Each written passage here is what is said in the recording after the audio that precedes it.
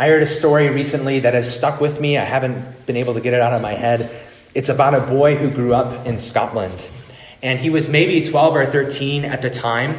And in the time and place where he grew up, there were no travel sports teams. There was no Netflix. There were no iPhones. In his own words, there was nothing to do. So what happens when you get together a group of 12 to 13-year-old boys who are bored and who are unsupervised? Well, you might guess, trouble happens. Our story's main character wasn't the ringleader of his friends, but he accompanied his friends on their various escapades. There came another boring and unsupervised evening, and this night's entertainment was throwing rocks and bricks into the windows of abandoned buildings. Now, the group rallied and recruited each boy to join in on the mischief, and they came to persuade our main character, but he turned them down. The excuse he gave them was, I can't do this because of my dad. Oh, his friends scoffed. They made fun of him. What, are you scared of what your dad's going to do to you? No, he said. If I do this, I'm scared of what I'll do to my dad. I'm not sure if I've ever heard a better story that more encapsulates what the right and proper fear of the Lord is. It's not a fear that stems from the terror of the Lord. It stems from the love and grace of the Lord. It's not a trembling at the prospect of being crushed by God, but a trembling at the prospect of being far from God. It's not a cold, distant relationship of duty. It's a warm, close relationship of delight. There is no one who embodies the proper fear of the Lord like Jesus Christ. Isaiah 11, verse 3, prophesies of the Messiah, saying that his delight will be in the fear of the Lord. And our passage, John 7, 1-24, displays that. Jesus shows up in Jerusalem and shows us again that he lives the life that you and I were intended to live but didn't live. A life of a proper fear of God. A heart whose deepest motive, whose most constraining principle was to please and to honor God. This heart is on full display in John 7. But the heart that is its exact opposite is on full display as well. So follow along as I read. After I have finished reading, I'll say, this is God's word. If you agree, would you join with me to say, thanks be to God. After this, Jesus went about in Galilee. He would not go about in Judea because the Jews were seeking to kill him. Now the Jews' feast of booths was at hand. So his brothers said to him, leave here and go to Judea, that your disciples may also see the works that you are doing. For no one works in secret if he seeks to be known openly. If you do these things, show yourself to the world. For not even his brothers believed in him. Jesus said to them, my time has not yet come, but your time is always here. The world cannot hate you, but it hates me because I testify about it, that its works are evil. You go up to the feast. I am not going up to this feast, for my time has not yet fully come. After saying this, he remained in Galilee. But after his brothers had gone up to the feast, then he also went up, not publicly, but in private. The Jews were looking for him at the feast, saying, where is he? And there was much muttering about him among the people, while some said, he is a good man. Others said, no, he is leading the people astray. Yet for fear of the Jews, no one spoke openly of him. About the middle of the feast, Jesus went up into the temple and began teaching. The Jews therefore marveled, saying, how is it that this man has learning when he has never studied? So Jesus answered them, my teaching is not mine, but his who sent me. If anyone's will is to do God's will, he will know whether the teaching is from God or whether I am speaking on my own authority. The one who speaks on his own authority seeks his own glory, but the one who seeks the glory of him who sent him is true, and in him there is no falsehood. Has not Moses given you the law? Yet none of you keeps the law. Why do you seek to kill me? The crowd answered, you have a demon. Who is seeking to kill you? Jesus answered them, I did one work, and you all marvel at it. Moses gave you circumcision, not that it is from Moses, but from the fathers. And you circumcise a man on the Sabbath. If on the Sabbath a man receives circumcision, so that the law of Moses may not be broken, Are you angry with me because on the Sabbath I made a man's whole body well? Do not judge by appearances, but judge with right judgment. This is God's word. Thanks be to God. For any passage you read from the 4 gospel books, Matthew, Mark, Luke, or John, if you're struggling to know how to read them, you can just answer 2 questions. Who does this passage tell me about who Jesus is? And how should I respond to him? Who is Jesus? And how should I respond to him? We'll see the answers to those questions even here in our passage as we'll go through the 3 different scenes corresponding to the 3 different paragraphs of John 7, 1 to 24. As we go through these scenes, we'll see that the people's response to Jesus shows that they are completely unlike Jesus. The people's deepest desire, their most constraining principle, is not the fear of the Lord. It's the fear of man. And so if we could sum up the main takeaway of John 7, 1 to 24, we can do it like this. Pressure from the world doesn't sway Jesus to reject the Father's plan. But pressure from the world does sway the people to reject the Father's Son. Let's start with scene 1. Jesus and his brothers, verses 1 to 9. Now, Jesus is dealing with his family. I just thought, how fitting is it to have this passage the weekend after Thanksgiving? If you are still recovering from passive-aggressive comments from your Aunt Dolores, or punchy political comments from your Uncle Lester, or pugnacious grandstanding from your cousin Tyler, well, my friend, take heart. Jesus also knows what it's like to have problems with his family. Even more seriously, Jesus knows what it's like to stand alone in his family. Even here, we can quote Hebrews 4, verse 15, that we do not have a high priest who is unable to sympathize with our weaknesses. Now, before we look closely at this scene, let's bring ourselves up to speed. Remind ourselves what's been happening in John, what's going on here at the beginning of chapter 7. Per usual, for a new scene, John tips us off to the setting, where everything's taking place. So chapter 7, verse 1, John tells us that Jesus is still in Galilee. This is the northern part of Israel. It's really the villages surrounding the Sea of Galilee. And earlier this year, Jesus was in Jerusalem. He was likely there for the Passover feast. This was back in chapter 5. Then he went to Galilee. He started on one side of the sea. This is where he fed the 5,000. And then he went to the other side of the sea to a town called Capernaum. This had become more or less his home base for ministry. Most of the back and forth dialogue we've been looking at from John 6 happens at the synagogue in Capernaum. But now Jesus says he's staying in Galilee. He does not want to go south to the region of Judea and its capital of Jerusalem. Why? Well, because the Jews, likely the religious authorities, were seeking to kill him. Now, for all of the recent high points of the Gospel of John, whether it's the healing of the paralyzed man at Bethesda or whether it's the feeding of the 5,000, for all those high points, this dark undercurrent pops up time and again. We saw it last in chapter 5, verse 18, where it says the Jews were seeking all the more to kill him. Now, we'll see that Jesus doesn't avoid Judea because he's scared of dying. Jesus avoids it for now because he submits to his Father's timing. Now, speaking of timing, it was time here for another feast, the Feast of Booths or the Feast of Tabernacles. This feast happened around September or October. It marked the end of the harvest. It was known for its water gathering and lamp lighting ceremonies, which we'll see more of in the coming weeks. Now, during this week-long Feast of Booths, Israel went camping. It wasn't just to enjoy the great outdoors. It was to remind themselves that God sustained them in the wilderness after he delivered them from Egypt. He sustained them even when they had no land and even when they lived in tents. So it's at this time and place, around the Feast of the Tabernacles, in the place of Galilee, that Jesus' brothers sit him down for a talk.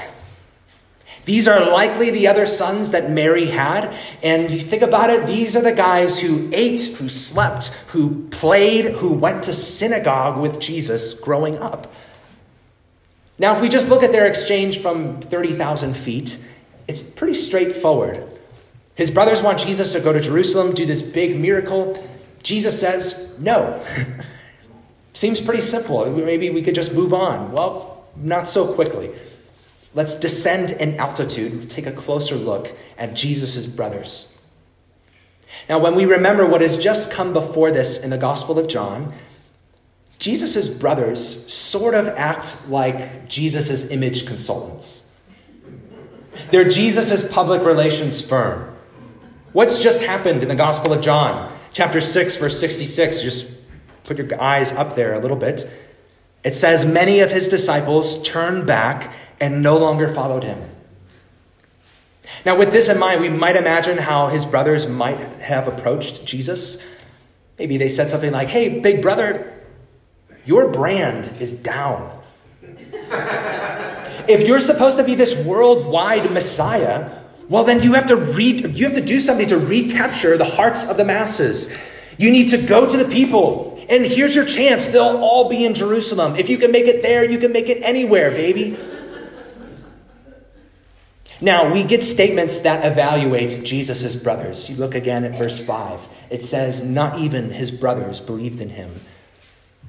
Verse 6, Jesus evaluates them. He tells them, your time is always here. The world cannot hate you. So between the brothers' response to Jesus and these statements that evaluate the brothers, I think we can take away a couple of lessons about what it means to believe and follow Jesus. First lesson about what it means to believe and follow Jesus from his brothers.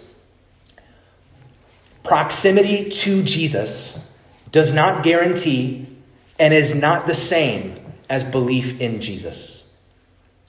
I'll repeat it. Proximity to Jesus does not guarantee and is not the same as belief in Jesus. We saw that just last week with Judas at the end of chapter 6. We see it again here. Jesus' earthly brothers lived with him for nearly 30 years, and they did not believe. They are not lacking information. They lack transformation. They are exhibit A of what Jesus said back in chapter 6, verse 63. The flesh is no help at all. You can live with Jesus face to face for 30 years and not believe. Proximity to Jesus does not equal belief in Jesus. Now, this got me thinking about kids who grow up in church. So maybe kids in the room, I'll talk to you directly here. Your family has brought you to church. They've brought you to hear God's word preached and taught. They've brought you to remember what God has done for us in the gospel of Jesus. They brought you to be with God's people. Now, for a lot of you, they've done that your whole life. And that is a big gift to you, even if you might not know it. But I want you to be careful that you might start to think that just because you've shown up at church for a long time, then that automatically means that you and God are good, that you are at peace. Well, I want you to remember Jesus' brothers, that being physically near Jesus, or even being physically near Jesus' people, is not the same thing as believing in Jesus for yourself. We want you to make your faith in Jesus your own, not just your parents'. So what do the brothers teach us about believing in and following Jesus? Second lesson. Craving the world's love and approval doesn't mesh with a belief in the real Jesus. Craving the world's love and approval doesn't mesh with a belief in the real Jesus. Jesus' brothers think that this big, showy miracle will capture the hearts of the people. Well, guess what? Jesus has already done that. He fed some 20,000 people from a plate of food. But then what happened? The people who ate just followed Jesus, not for Jesus himself, but for the stuff that Jesus could give them. Jesus says that the world cannot hate his brothers. Well, that must mean that his brothers are part of the world.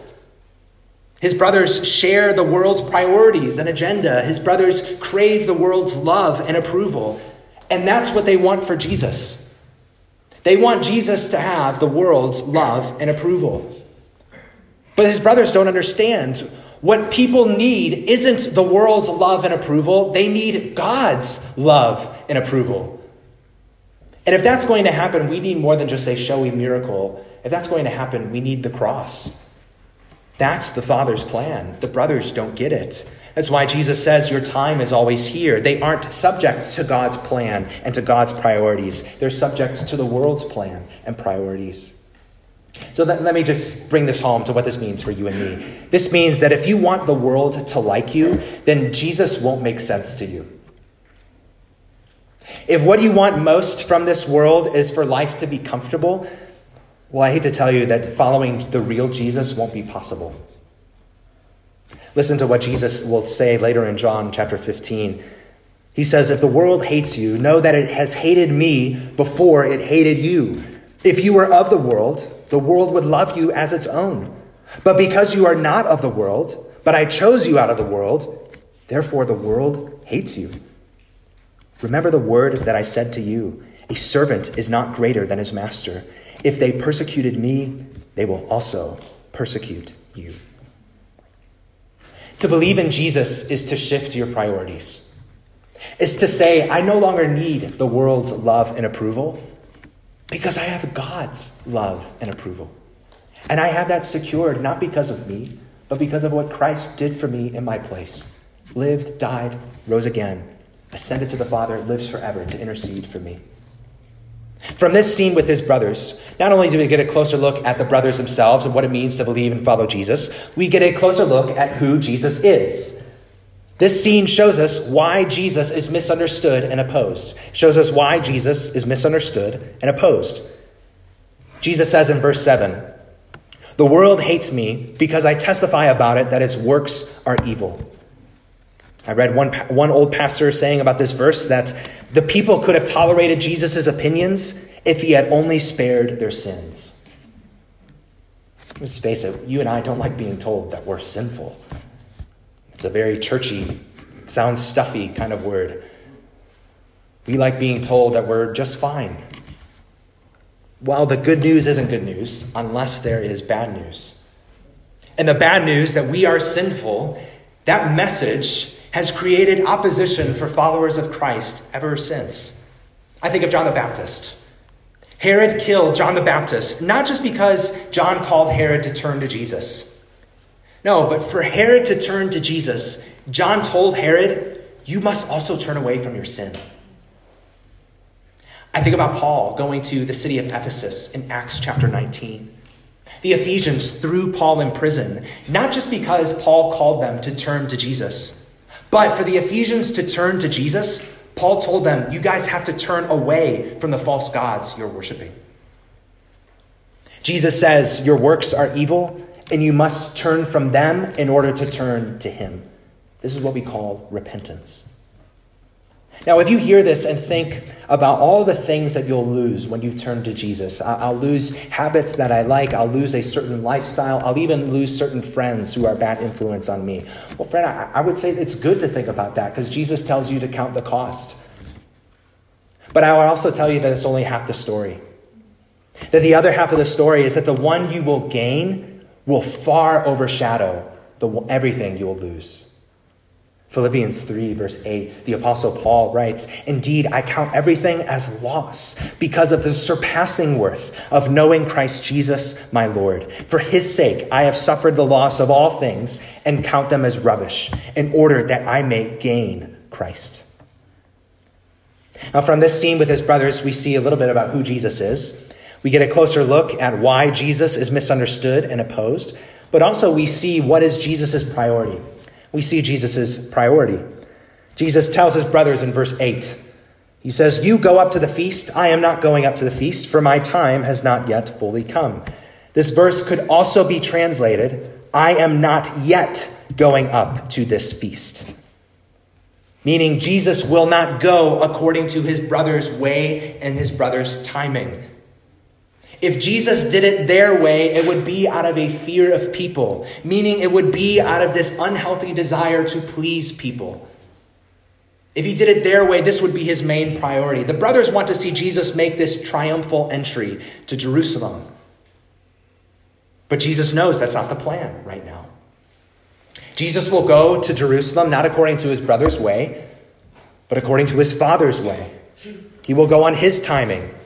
Jesus has a healthy fear of his Father, His main priority is to please him. So friends, let's bring this home to you and me. Let's ask the Lord to strengthen us so that this is our priority as well. That we would not live according to the whims of the world, but that our main priority would not be first to please people, but first to please God. This brings us to the next scene, which begins in verse 10. Jesus goes to the feast in Jerusalem. Now, again, if you didn't read this carefully, you'd be really confused because Jesus just told his brothers, I'm not going to the feast. And then he goes to the feast.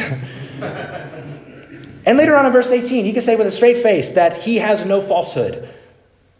Well, again, I think it's likely because he tells his brothers he is not yet going to the feast. He doesn't reject going there outright. He rejects going there on their terms. So it says he goes privately, not publicly. Jesus' priority wasn't necessarily privacy alone. His priority was pleasing his Father. Now, why don't we start this scene with what it shows us about Jesus? Okay, who is Jesus according to verses 10 to 13? Well, this priority to please his Father shows us that Jesus is humble. It shows us Jesus' humility. Jesus is willing to set aside privileges, set aside the honor that is rightfully his. And he comes to a place where he should receive worship, but instead he receives rejection and mocking. Even accusations that he is demon-possessed. But this gloriously humble plan to set aside what he deserves is ultimately so that he can bear on the cross what we deserve. And brothers and sisters, let me bring this home to you. Let this humility of Christ, as Philippians 2 says, also be in you. To set aside the privileges and the honor that you think that you deserve for the sake of the good of others. Not always to have to get your way. Not always have to assert your preferences. To be willing to take one for the team, for the good of others. I wonder how that would affect your marriage. I wonder how that would affect your walk as a church member. The people in Jerusalem during the feast, well, they don't know this plan. But still, Jesus is the talk of the town. The authorities are searching for Jesus in verse 11, and it's probably not because they want an autographed sandal and a selfie. They want to kill Jesus. Now, the rest of the people, meanwhile, they mutter. They whisper their opinions about Jesus. And no one can be too loud because it says they're afraid of the authorities. Now, again, the people's response to Jesus shows us what it means to follow Jesus. And I think we can get two more lessons. First, to follow the true Jesus, you need God's word, not just your opinion. To follow the true Jesus, you need God's word, not just your opinion. Now look at what the people said. Some people said, Jesus is a good man. Others said, he is leading the people astray. Now I wonder for you, when it comes to Jesus, do you start with, this is what I think of him? Or do you start with, this is what the Bible says about him? Friends, you could apply that to almost any area of life. Do you start with, this is what I think, or this is what the Bible says? In all these mutterings from the people, there is no considering what Jesus has actually said about himself. No considering whether what he has said about himself is aligned with God's word. If you start with what you think about Jesus rather than what Jesus says about himself, well then, my friend, you'll end up believing lies about Jesus, not the truth about him. That's how it's worked since the beginning. It's how it worked in the Garden of Eden. The serpent got Adam and Eve to start with what he said about God, not with what God said about himself. And it was believing a lie about God that led them to sin against God. Getting Jesus right and looking at what he says is vital. And lies about God might even appear respectful. We see that here. Just a few minutes ago, we said that proximity to Jesus doesn't equal belief in Jesus. Well, this opinion that Jesus is a good man tells us also politeness about Jesus doesn't equal belief in Jesus. Politeness about Jesus does not equal belief in Jesus. This opinion that Jesus is leading people astray, yeah, it might be a little bit more brash than the opinion that Jesus is a good man, but neither are the truth. Friends, we must start with and study and steep in God's words Because knowing God and how he has revealed himself through his Son matters. It is vital. Even here, you and I need more than just a good man.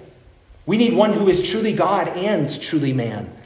We need one who can genuinely stand in our place to represent us. We also need one who can bear the full weight of our sin.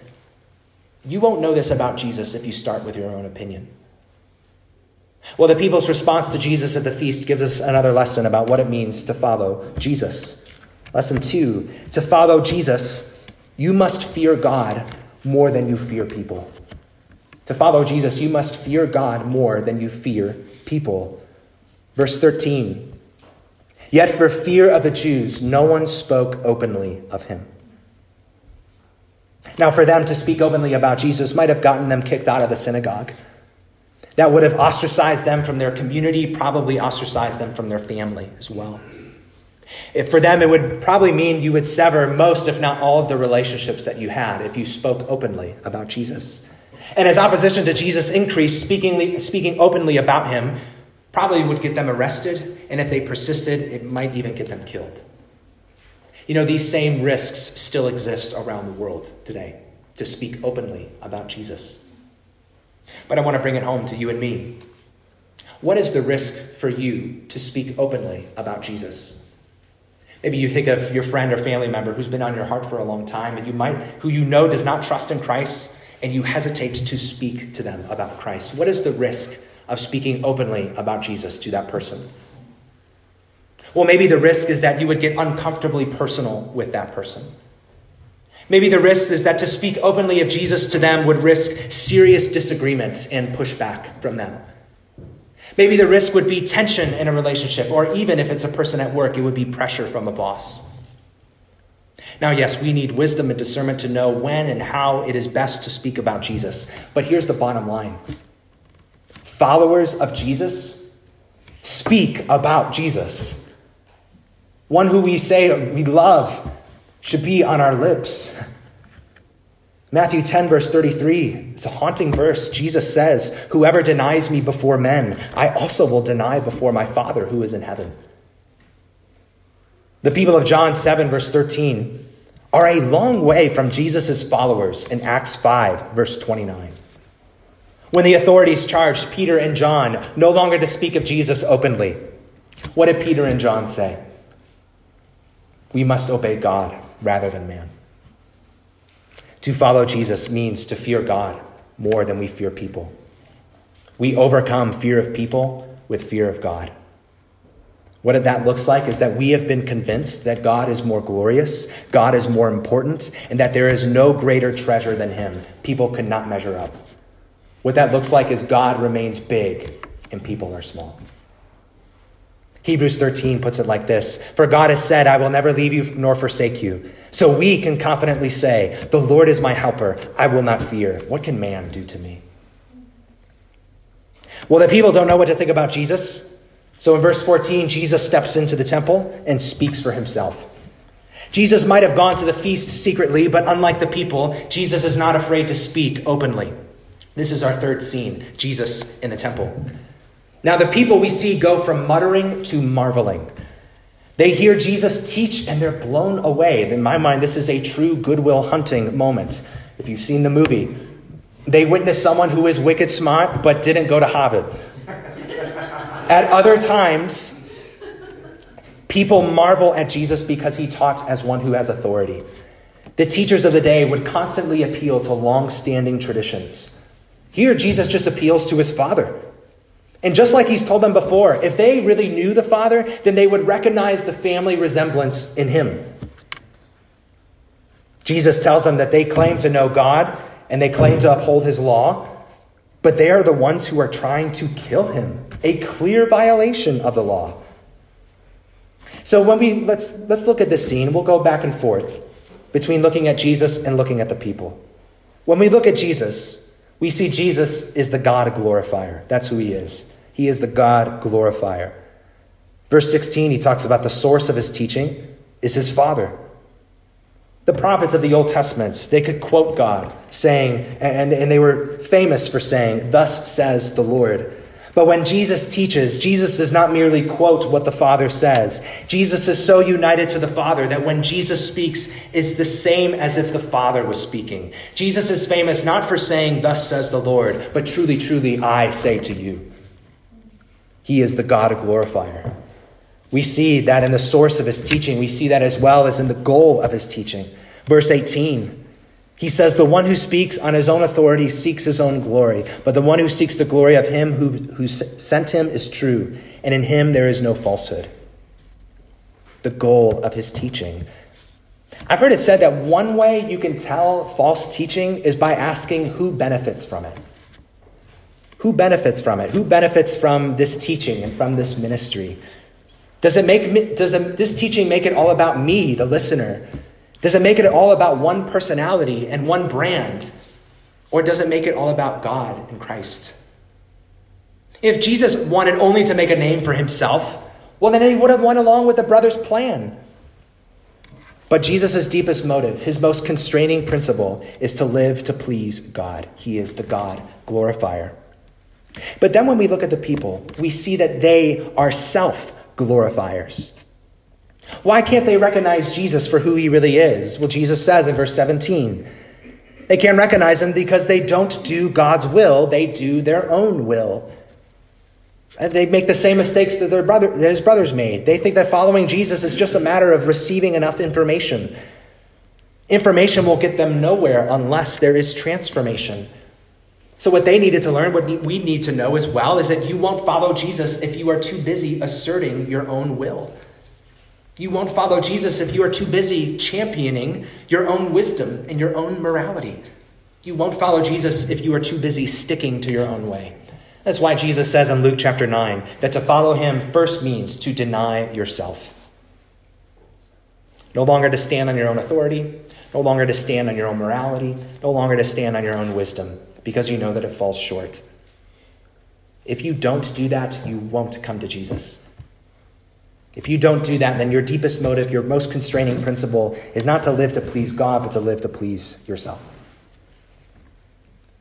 Well, let's stick with the people because Jesus turns the tables on them, starting in verse 19. When we look at the people again, we see that they are lawbreakers. They are lawbreakers. Verse 19, Jesus tells them, "None of you keep the law." It's a pretty bold statement, isn't it? And what's his evidence? Well, they're trying to kill him. Now, you may have never gone to church or cracked open the Bible, but if you had to give a top 10 list of the things that you shouldn't do that God says, I bet you could come up with, don't kill somebody. And what's the first thing people blurt out when they claim they're a good person? I've never killed anybody. But the people claim innocence at this charge, and when they do that, they actually add to the charges. Because now, not only are they trying to kill the Son of God, they are saying that the Son of God is demon-possessed. So Jesus explains the origin story of their plot to murder him. It goes back a few months earlier, the last time he was in Jerusalem in John 5. When he came into the city last, he was at a place called Bethesda. There he met a man who was paralyzed for 38 years, and Jesus spoke and he healed him. The man then carried his bed and went home. Now, it wouldn't be a big deal unless it was the Sabbath day, the day of rest. The religious authorities added extra parameters to make sure people didn't do anything on the Sabbath. Now, one of those extra parameters is that people couldn't carry things from one place to another. So the religious authorities see this man carrying his mattress, and instead of rejoicing over his healing, they are upset that their traditions are violated. A flawed understanding of God's word. Now you might listen to this and what these people are like and wonder, what does this have to do with me?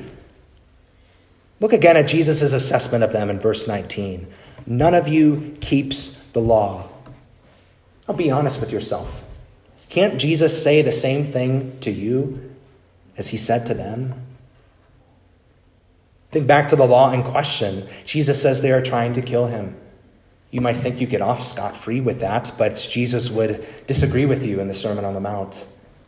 Jesus showed the true intention of that law, thou shalt not kill. We assume it's a low standard, but Jesus reminds us that it's actually a high one.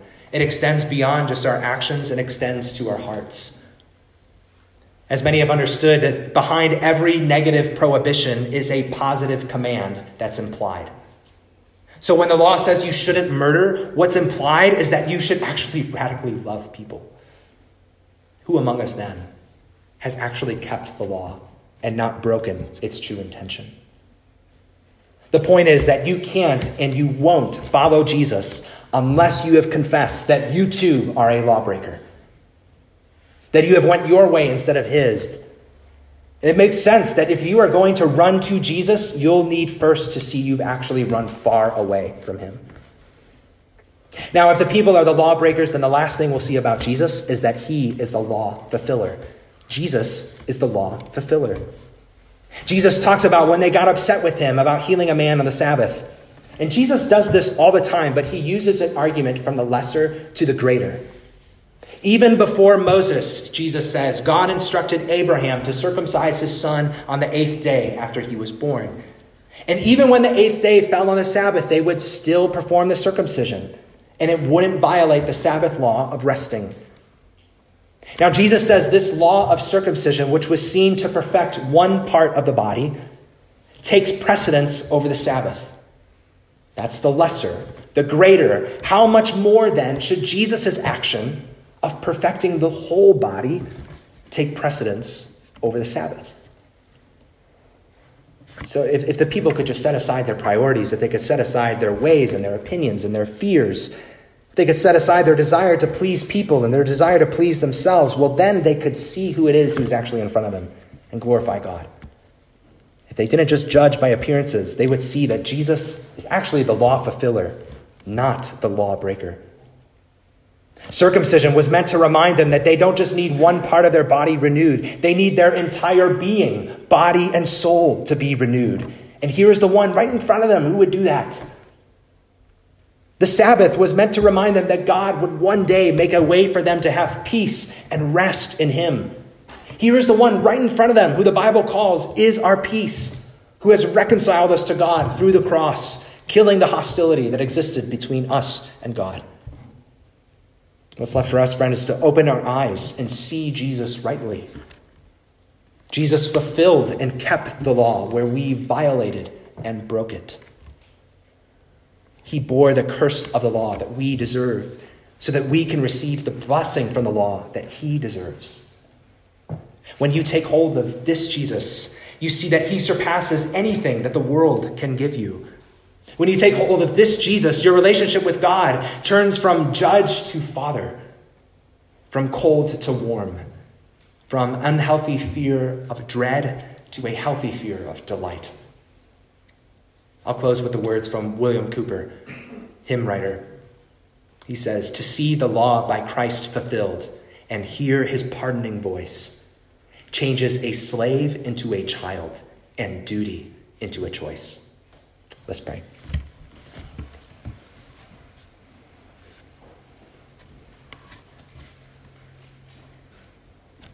Lord Jesus, open our eyes so that we may see you, not according to our own opinion, but according to your word.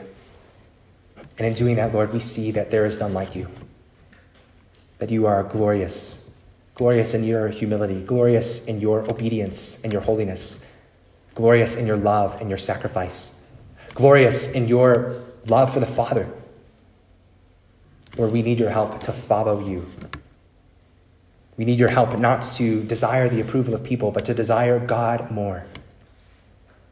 We need your help, Lord, to persevere. We need your help, and we want to give you all the glory. So we pray in your name. Amen.